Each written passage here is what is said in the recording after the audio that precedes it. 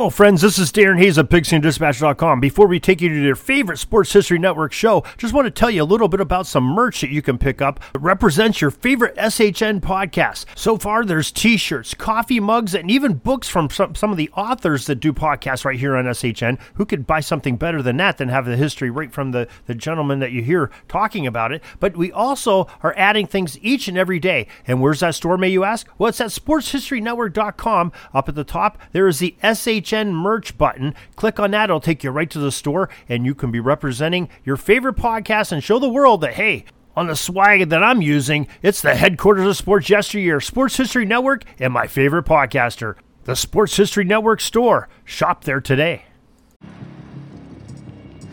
On April 21st, 1993, the Walker Texas Rangers series debuted on CBS. Now, Chuck Norris was a roundhouse dealing fool, preferring to take the fight to the bad guys instead of cowering at their feet.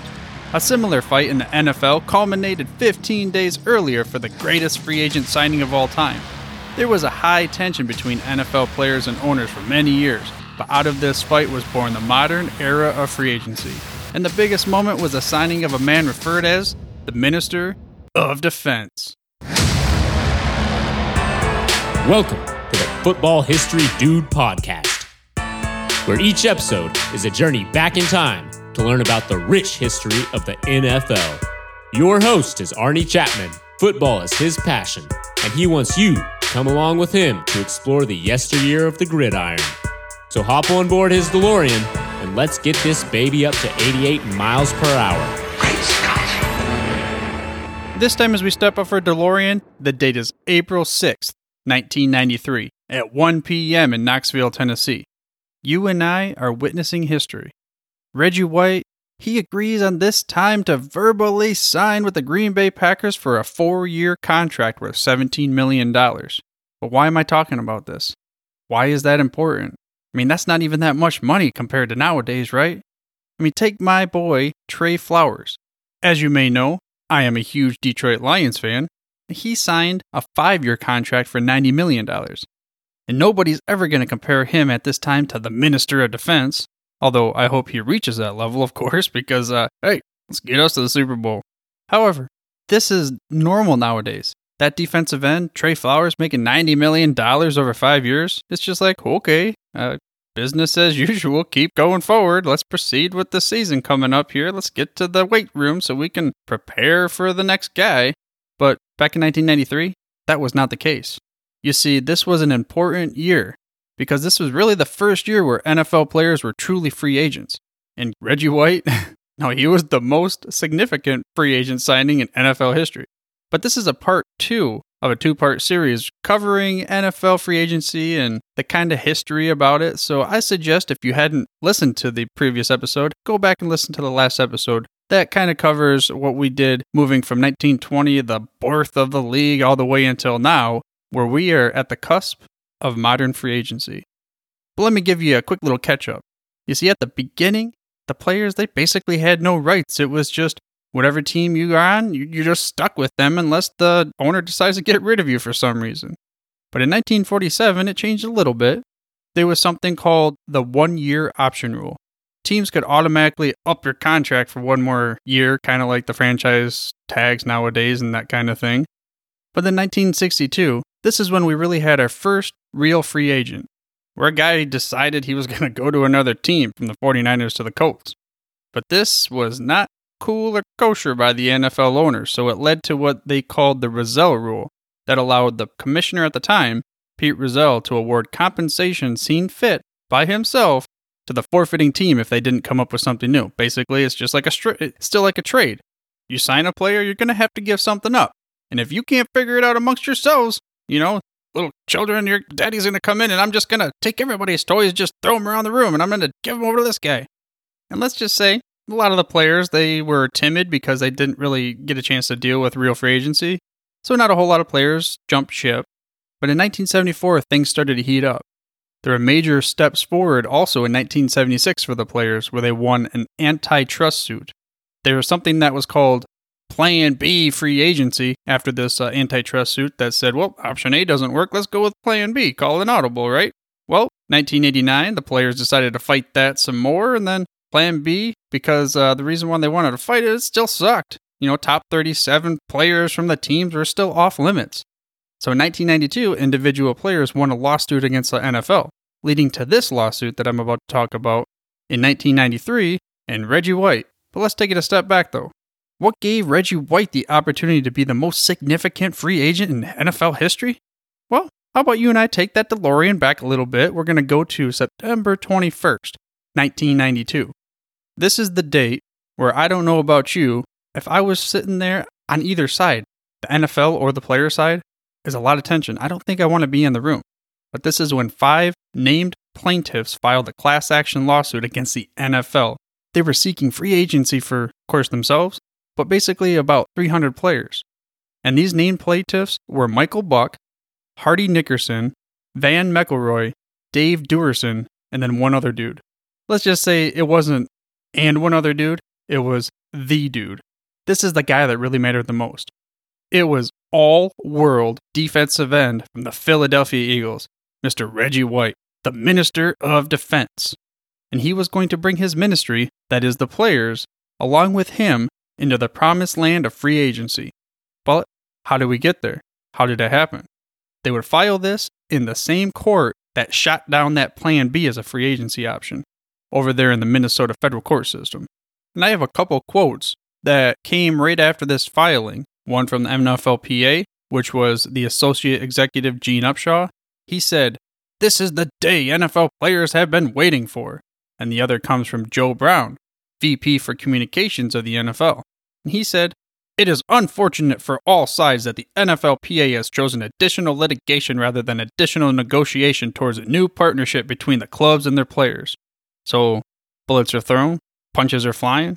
I think that we're back in a battle here. We have a war again against the players, the NFLPA, as well as the NFL owners. And this time, federal Judge Doty, he got to the point where he had to threaten implementation for his own plan of free agency. Who knew where it was going to go? Was it going to greatly benefit just the players? Was it going to greatly benefit the NFL? Or was it going to crush the league altogether? So they ultimately had to get to a point where they were going to agree on something. Maybe it wasn't a 100% win-win for either side, but they had to get in the middle. So on February 26, 1993, the plaintiffs and defendants entered into a stipulation and settlement agreement. They're all like, let's get this thing done already. We got a season to get ready for. Things would happen. They'd go back and forth. And then finally, on March 23rd, a letter from Richard A. Berthelsen of the NFLPA to then Commissioner Paul Tagliabue of the NFL stated that a majority of the players on 1992 season-ending rosters have now signed cards authorizing the NFLPA to represent them for purposes of collective bargaining. So they're stating their intentions. They're saying, we are now representing all the players as an association, and officially, when we have this collective bargaining agreement, you're going to deal with me. So, of course, Commissioner Paul Tagliabue had to check it over, look it over. I'm sure all of his lawyers were there, and they finally, after using a third-party source to authenticate cards, which was the American Arbitration Association, they drafted a letter on March 29th from Harold Henderson representing the NFL to Gene Upshaw representing NFLPA, voluntarily recognizing that the NFLPA, okay, fine, we will work with you for the CBA discussions.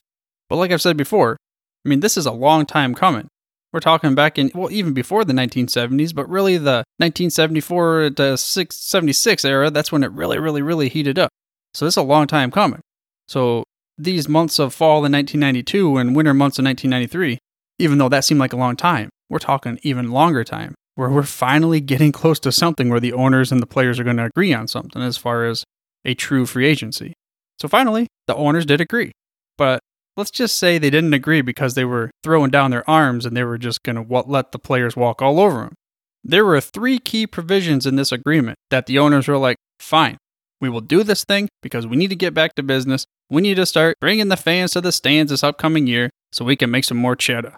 Now, the first reason, there were still restrictions placed on players, as in restricted free agents. At the time, it was less than 5 years of experience, you're considered a restricted free agent.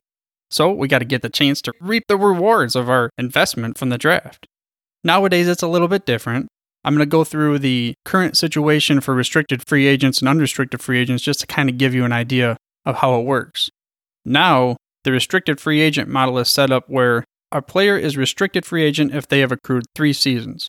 If they've accrued more than that, whatever. You are unrestricted free agent. Do whatever you want. You can go and chase that big money. You can go chase a Super Bowl ring. You can go try to live in whatever, Houston area. Maybe get some cousins down there. You just want to hang out on the weekends. I don't know. Just do what you got to do.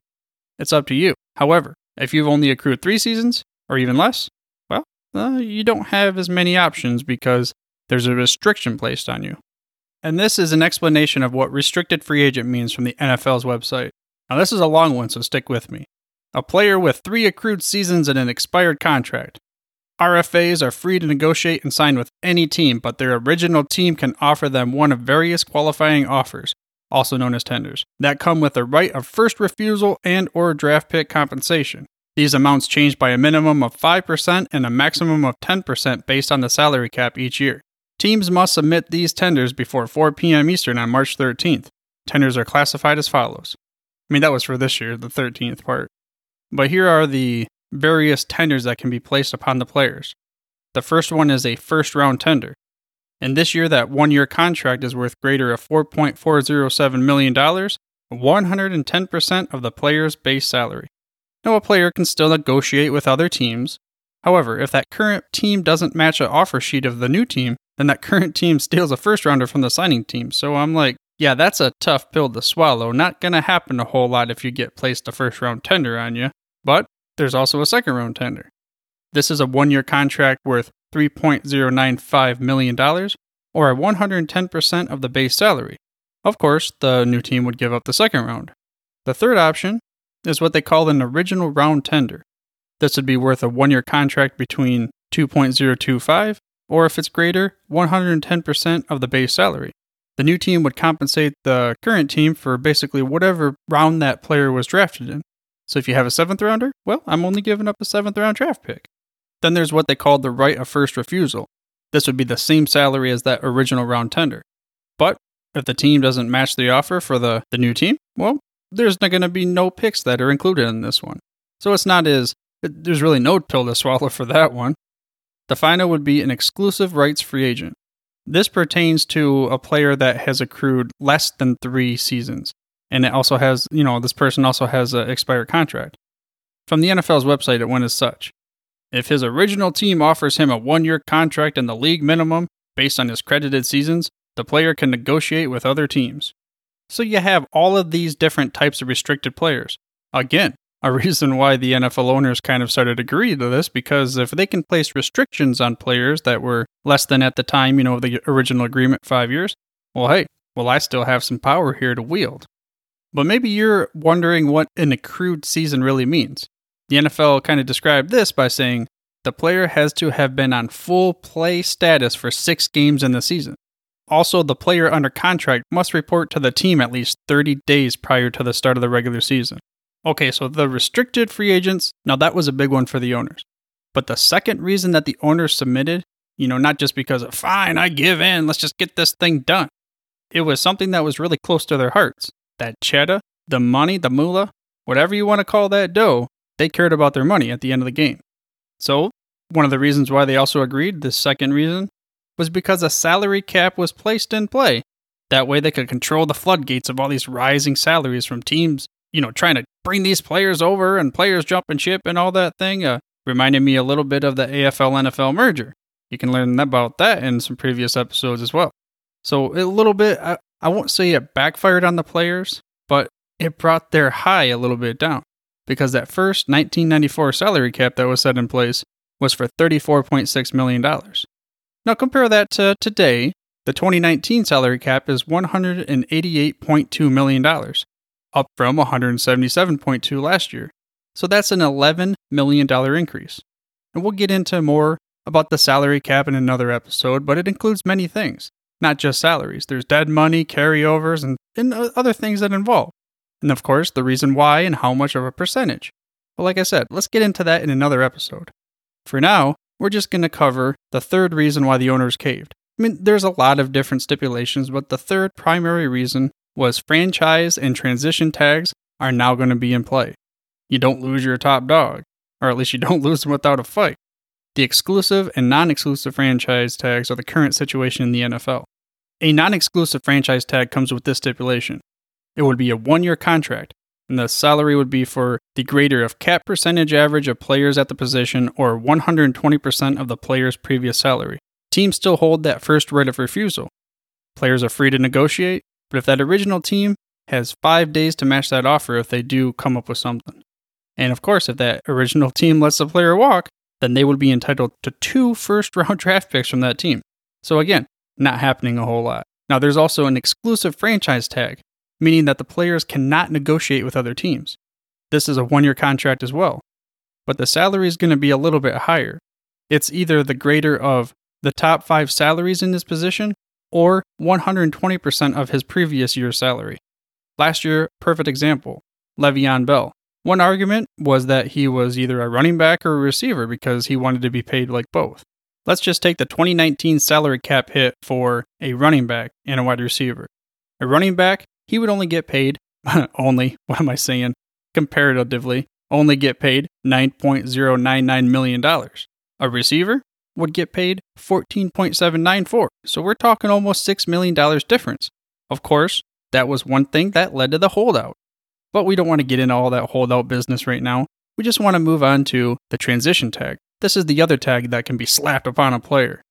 If this happens, then they would either get the greater of the salary of the top 10 players at their position or 120% of their previous year's salary. If a player is hit with the transition tag, he can negotiate with any team. If they're offered by another team a new contract, that current team still has the right to match within 5 days. If no match, the new team gets a player without having to give up any draft picks. So that's kind of critical in knowing if it's a franchise tag or a transition tag. Now, multiple franchise tags, that's another story to behold. Again, Le'Veon Bell dealt with this. Second time, if a player gets that franchise tag 2 years in a row, then that player automatically gets a 120% salary increase. The third time tagged, then they're either going to get the greater of the quarterback tag price, 120% of the top 5 prior salaries, or 144% of the second franchise tag salary. So if you really want to keep this guy or you want to have some kind of trading power and you're willing to give him a franchise tag for 3 years, you better to pony up those cheddarbacks because you're going to have to pay out some good moolah. Again, this is just part of the current agreement between the NFLPA and the NFL, which was part of the negotiations for the collective bargaining agreement. And to give you an idea of how big the document is, the latest collective bargaining agreement was dated August 4th of 2011. This document is a 316-page legal document. Now, I'll tell you what, if you want to go ahead and read this bad boy, I'll leave a link to it in the show notes for you. And by the way, you can get to the show notes through your podcast player of choice or by heading to thefootballhistorydude.com. Also, I ask that you subscribe for free to the show by mashing that little subscribe button on your podcast player of choice. That way you get the freshest, hottest off the press episodes each and every week. But after, finally, all of this craziness between the NFL players and the NFL owners and all this litigation and lawsuits and all these other things that I don't like talking a whole lot about, there was victory for the players, or at least mostly victory. And they were able to be free, and they were able to have free agency, well, kind of, the way that they envisioned it. There was an article in the Sports Illustrated magazine on March 15th, 1993. It chronicled a little bit of the Reggie White saga, but it also, led into some things as far as free agency goes. And there's a quote from the article I want to share with you, and it goes as such. Welcome to the American way, NFL style. On March 1st, when wholesale, unrestricted free agency officially descended upon the league, 298 players enjoyed their first real taste of freedom since high school. Again, we're not going to say that was really their first, freedom since high school or anything, but that wasn't even true unrestricted free agency because there was a lot of stipulations. But it was a lot better than what the players had dealt with in the past. And like I said from the beginning of the episode, this culminated in that saga of Reggie White, just like Chuck Norris roundhousing dudes in the back of the forehead. He would end up signing with the Green Bay Packers. Now, this was the last place that everyone thought he would go, and he was known to help out a lot of people. And he always talked about wanting to go to the big cities so he could help the inner city youth. But I'll tell you what, free agency, now that made probably a little bit of a difference. And I'm sure he had all those kinds of things going on, but no matter what anybody says, even though his big press conference, he continued to, I won't say refute this idea, but I'll tell you what, money talks. And when free agency's open and there's just dollar bills thrown at you, then you're probably going to take a look at it. And players do go for championship caliber teams. And like I said, made that joke about going to my cousin's visiting down in Houston so we can hang out on the weekends. But at the end of the day, this is a business. They are employees and they need to get their next paycheck. Because at the time, now they thought that they had a chance with the Green Bay Packers to go get that promised land title. But the Packers weren't really looking like that hot of a team during the late 80s to early 90s. However, this free agency signing, the most significant of all time for the NFL, it did shift the power of the NFC back to the Packers. Just with this signing, the most significant signing in free agent NFL history. Ultimately, 4 years later, those are 4 short years later, they would end up hoisting that Vince Lombardi trophy. So yeah, I think that free agency, it worked for the Pack. And with that being said, did your team land your personal coveted free agent this year? If it did, or even if you didn't, I'd love to hear about your story. I can share it on the podcast. And if you want to do that, you can do so by heading over to myfootballmoment.com. Because at the end of the day, this is a league for the fans. And to culminate that, here's a quote from Joe Horrigan, Executive Director of the Professional Football Hall of Fame, that sums it up. I think free agency has been great for the game for a lot of reasons. Look at us. We have a whole season now for the fan. It's keeping the NFL front of mind. 24/7, 7 days a week, 365 days a year. I hope you enjoyed this week's episode of the Football History Dude and were able to gain some knowledge nuggets of how important the Reggie White-led Bandits back in 1993 were to the explosion of year-round NFL coverage. Now next week, I'm going to go way back and talk about the first player that actually stood up against the NFL. Now this was in court over labor issues. We're also going to jump our toes into the shallow end of the history of the NFLPA. But for now, dudes, I'm through if you're through.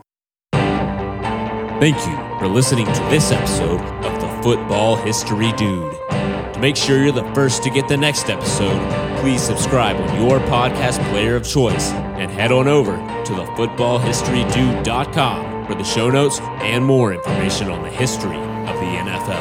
And remember, dudes, where we're going, we don't need roads. Hey there, sports history fan. This is Arnie Chapman, aka the Football History Dude, and I wanted to thank you for stopping by to listen to another episode here on the Sports History Network. Our podcasters are passionate about uncovering and sharing sports stories from yesteryear. And if you didn't know it already, we have over 30 shows across the network covering all sorts of sports history topics. In fact, here's a glimpse into one of our awesome podcasts here on the network. This is Mark Mortier, and if you're a sports history fan like me, tune in and hear me talk about some great sports moments of the past. Growing up during the 1970s, I got to watch some of the most iconic moments in sports history. Hank Aaron breaking Babe Ruth's home run record. Willis Reed limping out of the locker room in Game 7 of the NBA Finals at Madison Square Garden as the fans erupted with a thunderous ovation. The 1980 Miracle on Ice as Team USA defeated the powerful Soviet Union in the Olympics. Listen every Tuesday on Yesterday's Sports. How about that? I bet you're super hyped to go listen to that new podcast, right? Well, to learn about this show and all the other podcasts on the network, head over to sportshistorynetwork.com/podcast. Again, that's sportshistorynetwork.com/podcast. Head over there today to find your next favorite sports history podcast.